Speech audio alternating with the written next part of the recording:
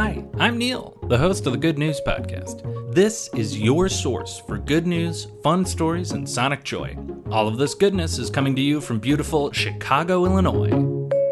Today's good news comes to us from Paris, France, where the European Space Agency, the ESA, has officially selected someone with a physical disability to be an astronaut on a future mission. John McFall is 41 years old and he is from Great Britain and lost his left leg in a motorcycle accident. McFall is going to be part of a feasibility study that looks at how successful people with physical disabilities are in space. No major Western space agency has launched someone with a physical disability into space. And this is coming from an Associated Press article about this announcement, where McFall is quoted as saying, "I'm very comfortable in my own skin. I lost my leg about 20 plus years ago. I've had the opportunity to be a Paralympic athlete and really explored myself emotionally.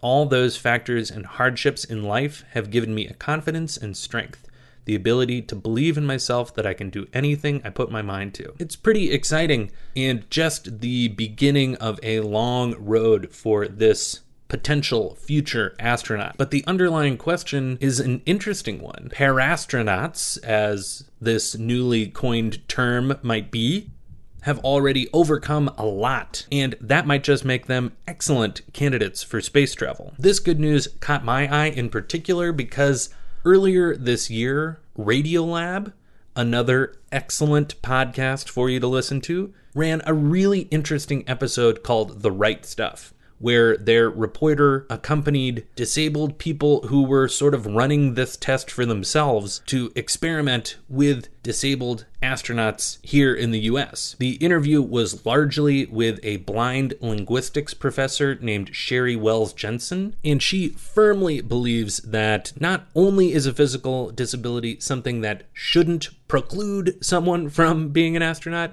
but it very well might make them a way better astronaut. She definitely sold me. Absolutely worth a listen if you've got the time. Again, it was called The Right Stuff, and it was on Radiolab. Congratulations to John McFall and to all the future parastronauts in future space launches.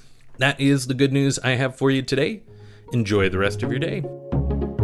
Thanks for listening. If you've got good news or an idea for the show, amazing. Send an email to hello@thegoodnewspodcast.fm. While you're at it, follow us on Twitter @thegoodnewspod. If you love the show, think about supporting our Patreon or reviewing us wherever you're getting this podcast from. Both are great. The music you hear on the show is from Poddington Bear. Have a great day.